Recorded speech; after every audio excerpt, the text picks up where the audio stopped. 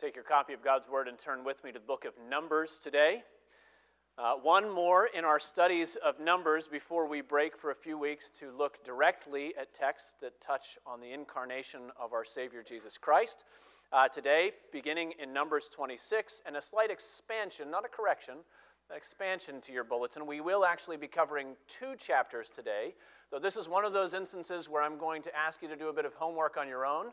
I'm only going to read just a few of the verses in chapter 26. Not that they're not important, but for the sake of time, we'll read a few of those. I want to ask you to read them on your own later. We will read the entirety of chapter 27.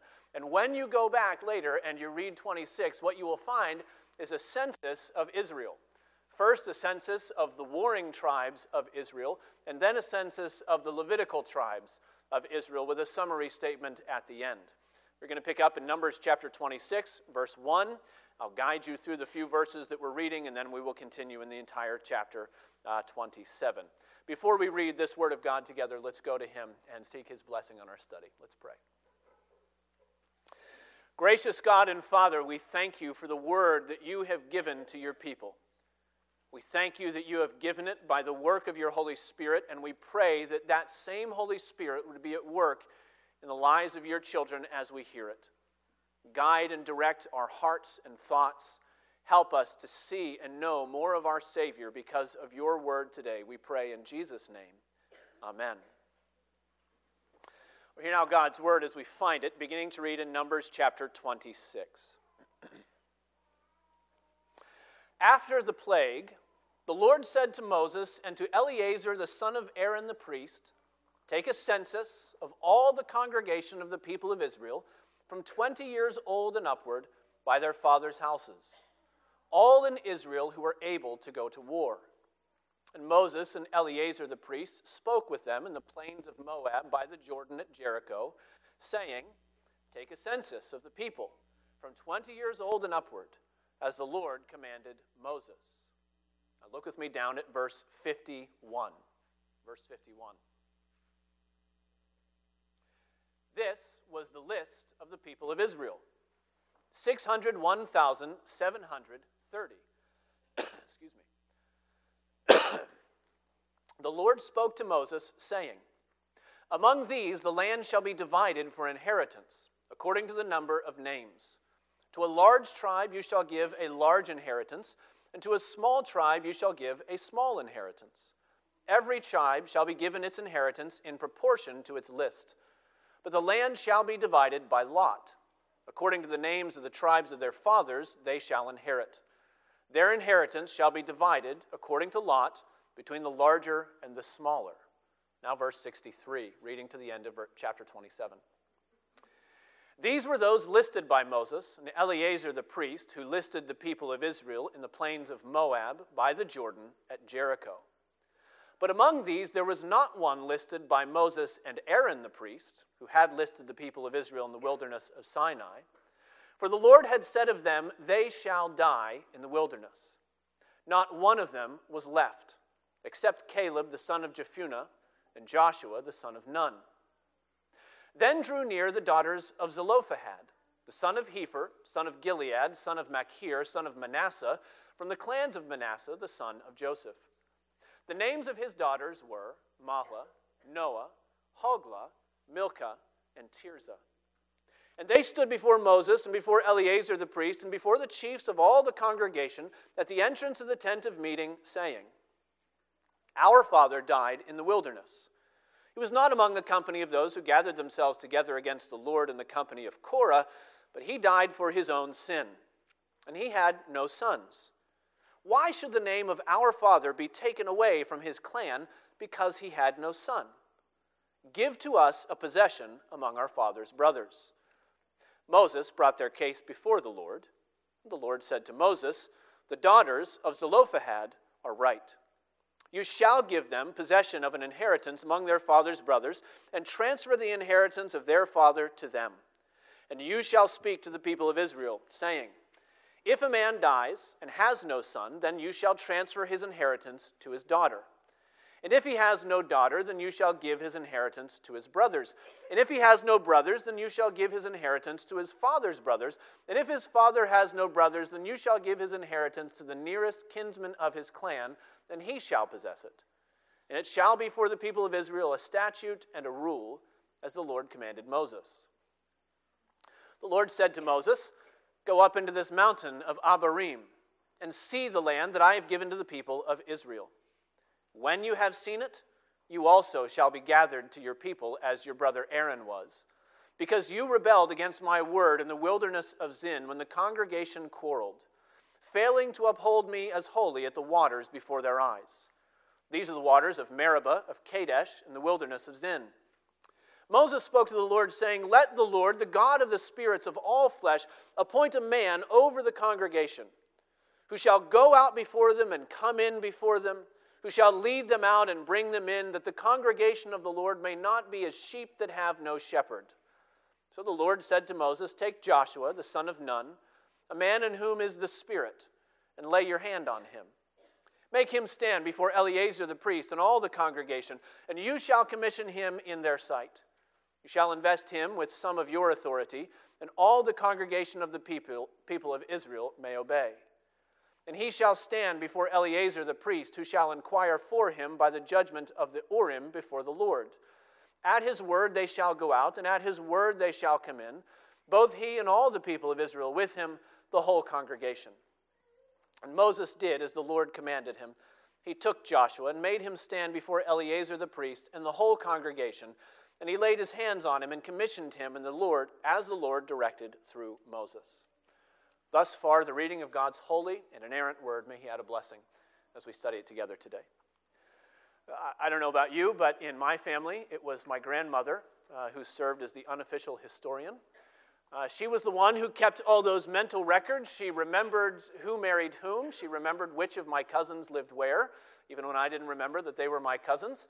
And in her home, every Thanksgiving vacation in North Carolina, I would spend time rifling through boxes and albums of old yellowed photographs, and Grandma knew every person in them. Today, family record keeping is really big business. It's not boxes of photographs anymore. It's Ancestry.com. Last year, posting over $1 billion in revenue. $1 billion. They claim to have access to digitized birth and death records from over 80 different countries. They claim to have compiled 130 million family trees. All of it, they say, in an effort to help their customers unlock new understanding and meaningful connections. Long before there were digitized death records, God's people made sense of where they were going by remembering where they had come from. You notice that Numbers chapter 26 it begins by telling us that the Lord commanded that a census should be taken of the people. This is actually the second census in the book, for those of you who are just visiting with us today or picking up midway. The first census happened 38 years ago. It happened at the base of Mount Sinai. It's recorded in Numbers chapter 1. And now, at the end of their wilderness wanderings on the plains of Moab, the Lord tells them to number their tribes all over again. He tells them to organize their families because he's about to give them exactly what they'd all been waiting for. Our text today, actually both of these chapters, is unique in that it stands at a crossroads. It encourages God's people to look backward in order to move forward. Lord willing, that's what we're going to do today. We're going to look in this passage, in these chapters, first at a new old people, secondly at a new old hope, and thirdly at a new old leader. People, hope, and a leader. Well, the people are the focus of the entirety of chapter 26. In many ways, this second census is a mirror image of the first one. Chapter 26, verse 2, reads like a shorter summary of chapter 1, verses 2 and 3. In both places, the main focus is on all those in Israel, all the men, aged 20 and upward, that is, all those who were able to go to war. So this is not just a numbering of the people, this is a numbering of the troops. This is a military roll call, if you will. In both instances, at both censuses, the Lord is concerned that the people would be ready by numbering the armies of God that will go in and take control of the land God is giving them. So there are some similarities here. But there are also important indicators that this people is a new people. They are separate from the generation that came before them. The first indicator is that opening phrase in verse 1. It says, "After the plague, the Lord spoke to Moses and to Eleazar." That's the setting for this census. It is after the plague that broke out at the incident of Baal of Peor. It is after the anger of the Lord burned among the camp and consumed 24,000 of the people of Israel. It left a significant gap in the nation. And if you remember the book of Numbers, you know that it wasn't the first time. There was a plague after the incident, the rebellion at Korah. There was a plague when the people craved meat in the wilderness. There was death in the camp when the spies brought back their bad report. And as you go through the book, over and over, chunk by chunk, the entirety of the book of Numbers sometimes feels like it reads like a somber report of a shrinking population. We expect there to be nothing left by the time the people get to the promised land. And yet, even after this final plague, lo and behold, verse 51 tells us that the total number of the people was 601,730. That is the number of the fighting men only. That is merely 1,800 souls shy of the total number that we counted in Numbers chapter 1. In other words, the Lord has not merely punished the generation in the wilderness, He has replaced them. He has raised up an entire new generation, a new people to take the place of those who had rejected His promises. This is a new people. Our second indication that they're new comes at the end of the chapter, verse 64. It says, "Among these there was not one of those listed by Moses and Aaron the priest, who listed the people of Israel in the wilderness of Sinai, for the Lord had said of them, they shall die in the wilderness. Not one was left except Caleb and Joshua." This is a new people. This is proof that 40 years of sin and judgment have not been able to overturn God's promises. The Lord has raised up a new generation of people who are ready to receive exactly what their fathers rejected. This is a new people. But they're not really a new people. They're very much a new old people. Here we need to mention that vast swath of text that we didn't read, but that you're going to read later. Because when you go back and you read chapter 26 for yourself or in your family later today, what you're going to find is a very significant difference between the census in chapter 26 and the census in chapter 1. In chapter 1, the nation was numbered according to the names of the tribal leaders who came with them out of the land of slavery in Egypt. So you may remember some of those names. There was Elizur, the son of Shedeur, and Shelumiel, the son of Zurishaddai. There was Eliab, and Elishama, and Abidan, and Ahiezer. There were 6 more other contemporary leaders for the people. In chapter 26, those chiefs are nowhere to be found. Of course, they also died with the older generation. They were wasted in the wilderness like the rest of them, and the Lord certainly provided new leaders for His people, but even those new leaders are almost nowhere to be found in many cases. In fact, here in chapter 26, instead of naming the nation according to their chiefs, this chapter names them according to their ancestors. The families are numbered almost as a genealogy / census / military conscription. They're all 3 rolled in together. They're numbered according to names of men who lived and died, in many cases, hundreds of years before this people ever took their first breath. One example, verse 23, the sons of Issachar are numbered according to Tola and Puvah and Jashub and Shimron, 64,300 people. But you know, the last time all those names showed up in the same place was Genesis chapter 46. That's where we find the list of the immediate sons and grandsons who followed Jacob down into Egypt in the first place. You can read the others. When you do, you'll find that with a very few notable and infamous exceptions, the tribes are listed according to ancient names instead of contemporary ones. I know that some people get excited about genealogies, other people's not so much. But what it means for us, as we're studying this today, what it means is that the Lord is counting this nation and He is rooting their identity in a people of the past.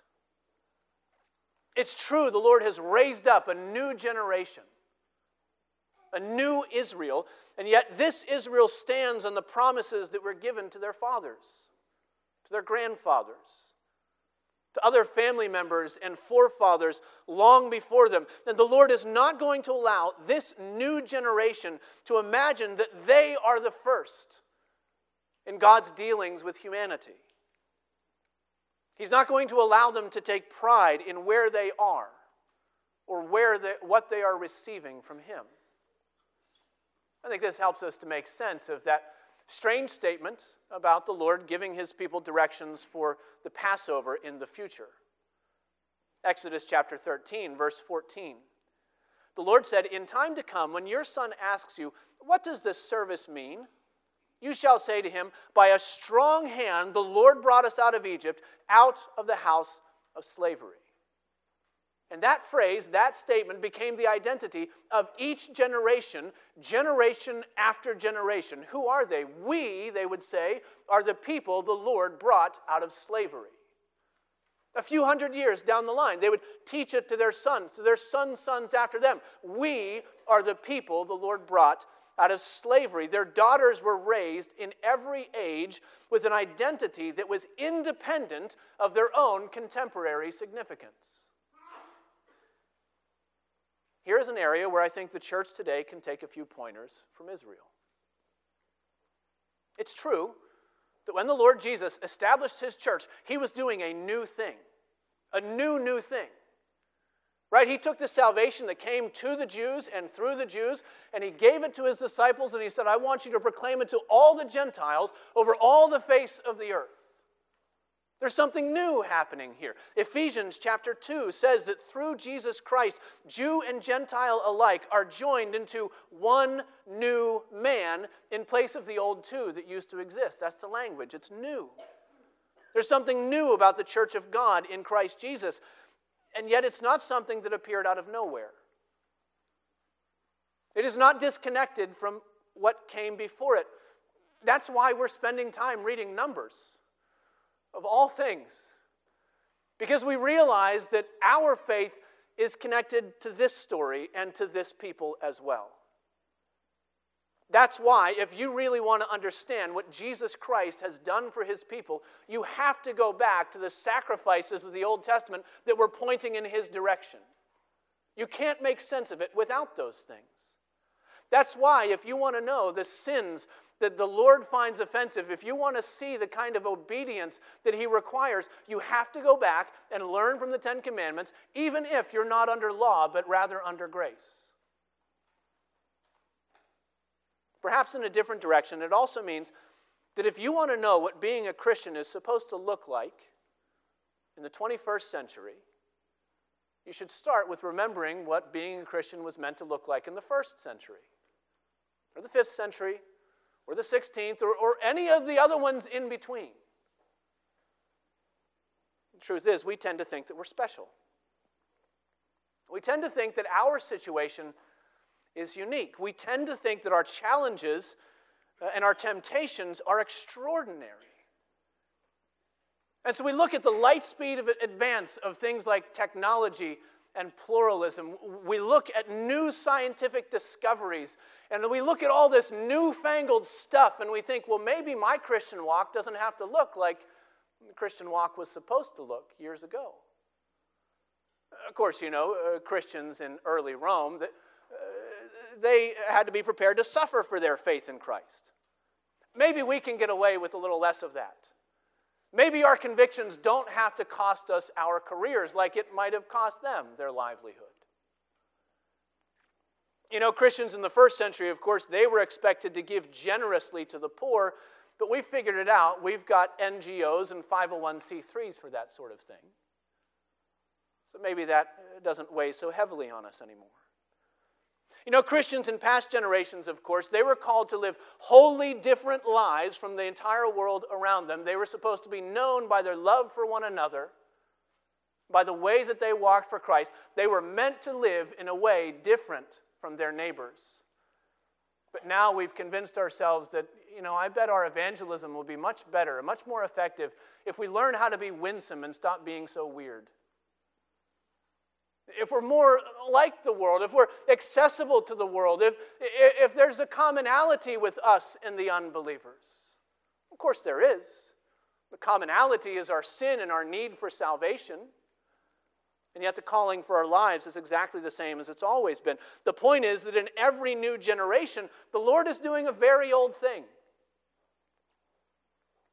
He raises up sons and daughters in Christ, but He unites them to the only body of people that He's ever been saving to Himself. The point is that there's no new way to be a Christian because there are no new believers. There are only new old ones. That's the first thing we see in this passage.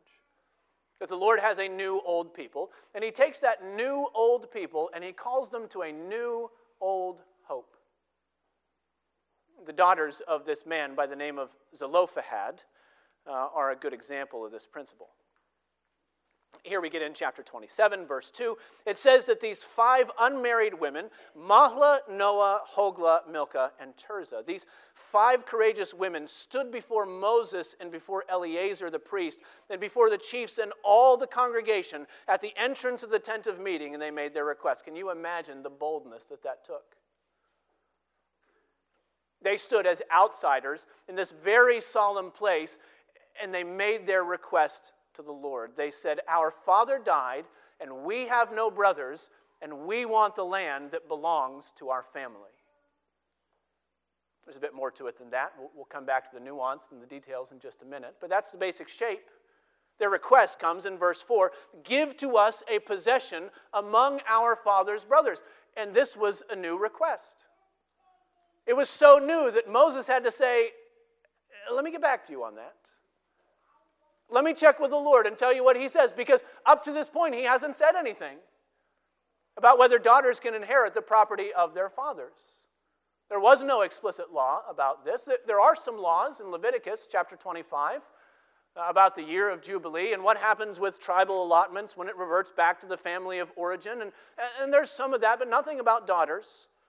So this is new. It seems that so far Israel handled inheritance the way that everybody else handled inheritance in those cultures. At that time, it was only the sons that inherited the property of their family, the estate. The daughters instead received a marriage gift called a dowry. Sometimes it was very large. It was very elaborate. There are accounts in the Old Testament of men who gave their daughters cities as dowries. It could be a very large gift, but once you got that gift, that was it. You were done. You were connected to a new family. You received your husband's inheritance along with him. So when the daughters of Zelophehad come asking about this issue that the Lord has not addressed, Moses had to say, "I'm going to have to talk to God about that because it's a new request." Now, to return to the details of what they're asking, we also see that what they are asking is not even for themselves. They're asking that the Lord would do something like He's always been doing, like He was already prepared to do for all of His people. We can misunderstand this. If we read this lens and we get excited with a modern reading of this passage through that lens, I came across one pastor this week that called these 5 sisters the Bible's first suffragettes. It's catchy, but it misses the point, right? The point is not that this text is about women's liberation, right, or a feministic reading of Scripture or some other thing. In fact, the issue in Numbers 27 is not even over whether women would ordinarily inherit property of their fathers. The crux of the issue in chapter 27 is, will the Lord erase His people from His covenantal promises? That's the issue at stake. Go back and read all of verse 4. Why should the name of our father be taken away from his clan because he had no son? give to us a possession among our father's brothers. It means that even though they're asking for something new, they are very much staking their hope on the same old faithfulness that God has promised long before. Chapter 26 spelled out the principle, said that the land shall be divided according to the names of the tribes by lot. That means that by virtue of just being a part of what God was doing for his people, Zelophehad had a right to expect that the Lord would make good on his promises. He too had come out of bondage in Egypt. He too had wandered through the wasteland looking for an inheritance with the Lord. He too had stood at the base of Mount Sinai when the blood of the covenantal agreement was sprinkled on the congregation, and all the people said, "All that the Lord has commanded, we will do, and we will be obedient." He was there. He was a part of God's promises. It's true that these sisters acknowledge that their father failed in that. He did not do all that the Lord commanded. He was not obedient. He failed just like every other member of his generation. They all died in the wilderness because they all sinned against the Lord. It says their father wasn't among those notorious rebels, not men like Korah, but he was a sinner like the rest of them. Zelophehad was plagued by doubt and unbelief, probably the same way that you are often plagued by doubt and unbelief. But even so, in fresh, new boldness of faith, these women trusted in the firm old promises of the Lord. They had a new hope in God's old faithfulness to do good to his people.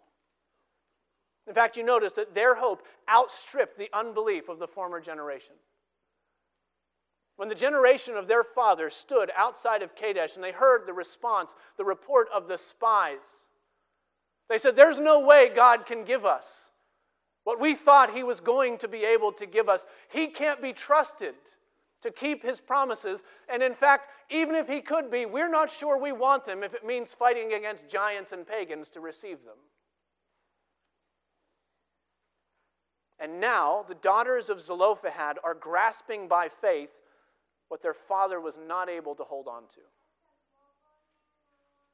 And so when the Lord gave his answer to Moses, he says, these faithful women are right.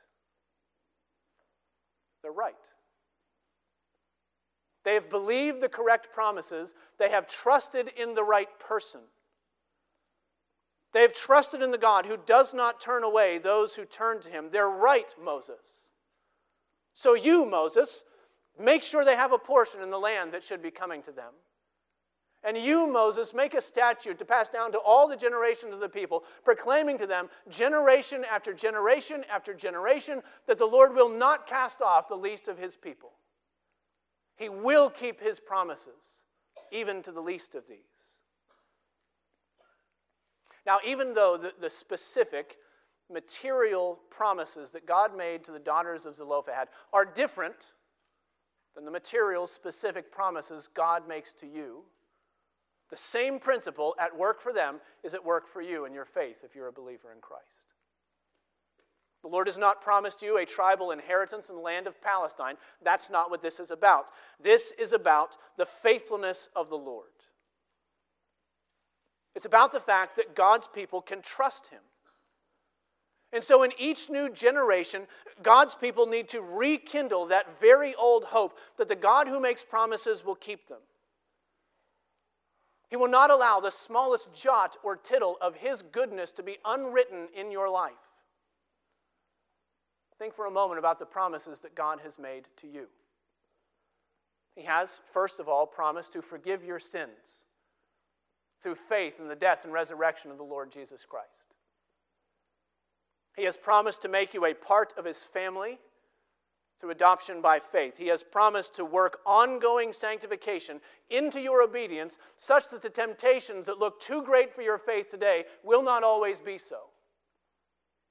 To conform you more to the image of Christ, to make you more like him, so that your life is changed in the way that he says your life ought to be changed. He promises that he's going to do that for you. The Lord promises good things to put those who put their hope in his unfailing love. He promises that those whom he has predestined, he will call. And those whom he calls, he will justify. And those whom he justifies, he will glorify. And he's promised that between his choosing and your glorification, every step along the way between you and your eternal inheritance, he will maintain and he will bring to completion. What he calls you to do, day by day, is to put your hope in his unfailing goodness. As a further point here, before we move on, maybe something as a bit of an aside. I think this passage about Zelophehad's daughters also speaks to those who have grown up watching the weak faith of professing Christian parents. When these women came near to God with their request, they had a beautiful blessing, a spiritual maturity, you could call it. The blessing of realizing that even though their father had failed to follow the Lord truly, still the God that he professed was worth following. And not every person raised in a Christian home comes to that conclusion.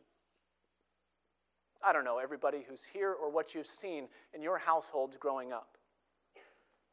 But far too often, children grow up watching the inevitable hypocrisies of their parents, and they determine that the God that their parents claim to believe in must not be a God worth following from here to next Tuesday. If that describes you, if it describes your relationship with your Christian parents, let me say two things. First, cut your parents some slack. Have the maturity to realize that your parents are sinners just like you're a sinner. Have the grace to realize that they are weak in the faith just like you are weak in the faith.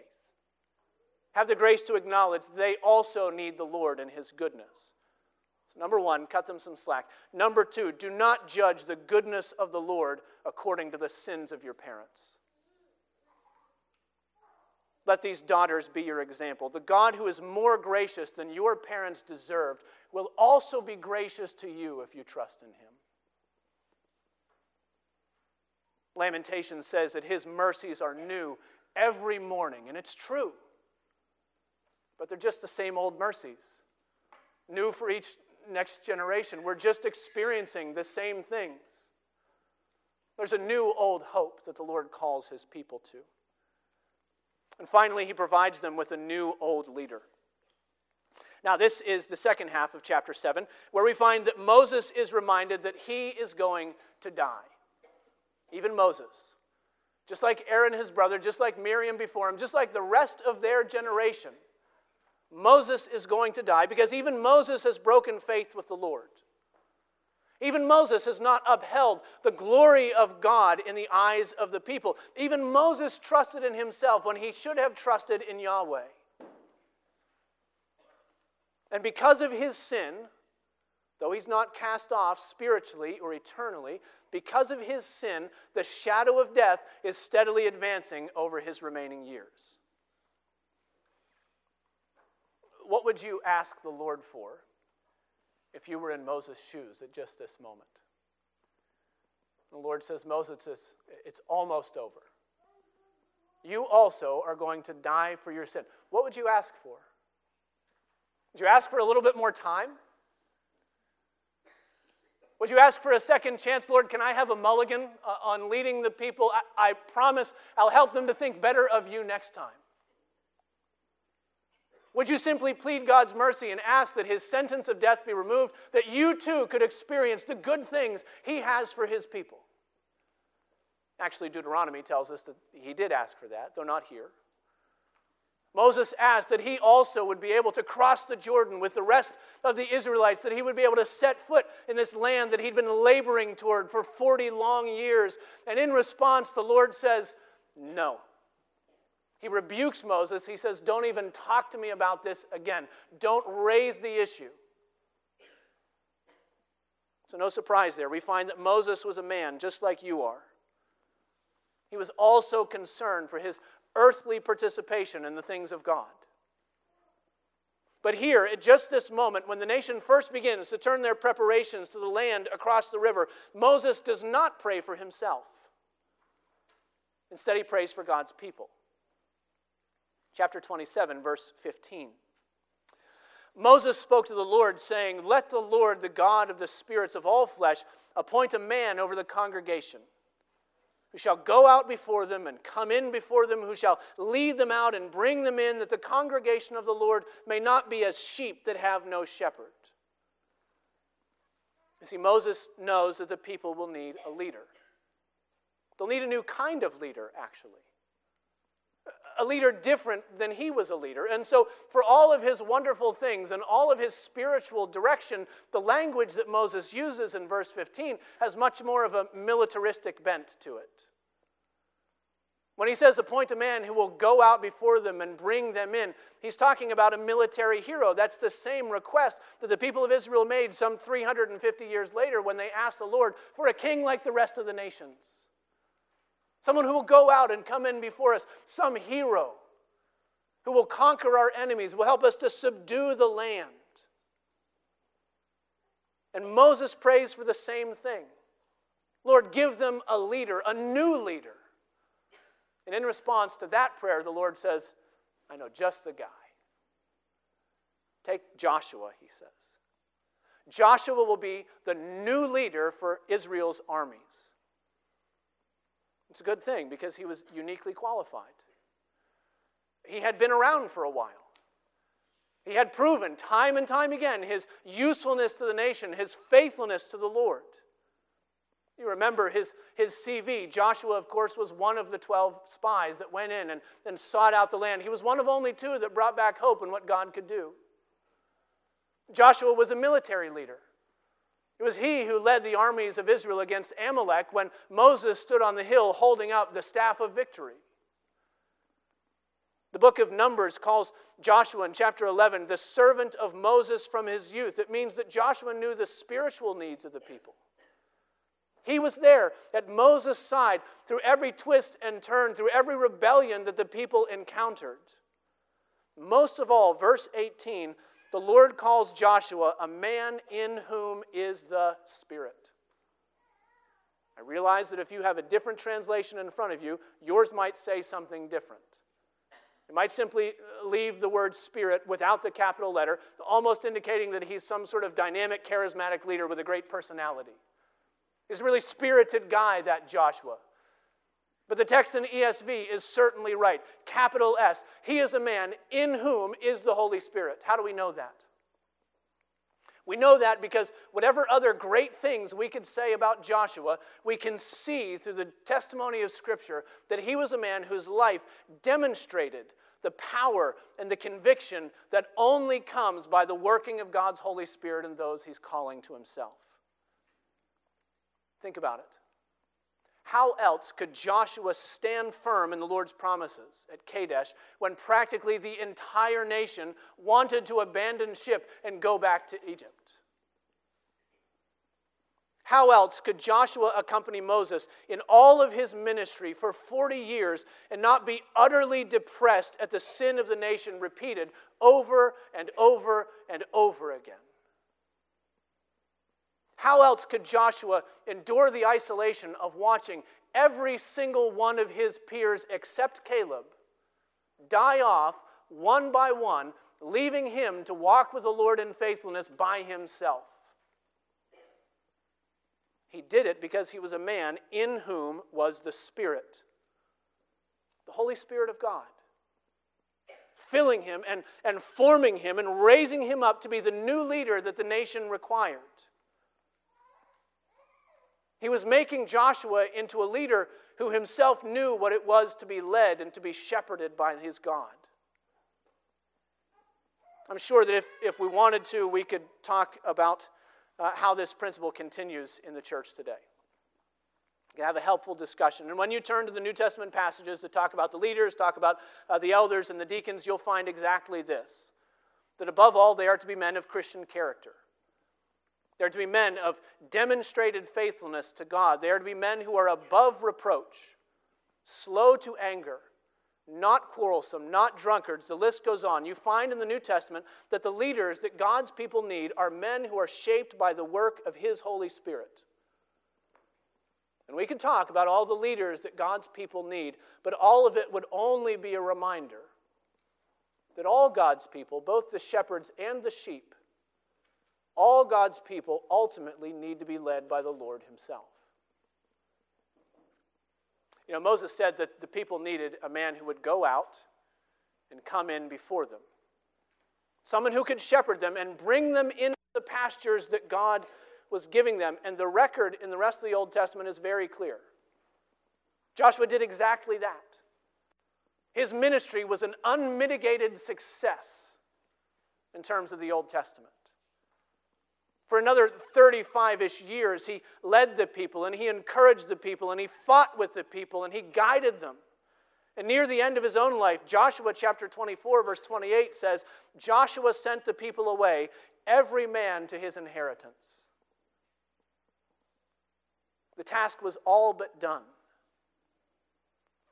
And funny thing, isn't it, when we turn to the New Testament in Hebrews chapter 4, it tells us that Joshua actually didn't bring them into the final rest that God had for His people. Not because he failed. Not because he was a bad leader. Not because he was an insufficient shepherd, but because God's people were waiting for a greater shepherd. A new shepherd. One more perfect than Moses, better than Joshua. The people of God needed a new leader who, by this point in the sermon, not coincidentally, was also a very old leader. Older than old. You could call him Ancient of Days. One whose years have no end. Who is always the same, yesterday, today, and forever. The one who always fulfills completely the mission that the Father sent him to accomplish. The point is that in the history of God's dealing with His covenantal community, there are many faithful leaders over His people. And so long as the Lord tarries, we can believe that the Lord will raise up other faithful shepherds of His people. But the only shepherd who can be trusted to bring God's people into their eternal inheritance is the Savior Jesus Christ.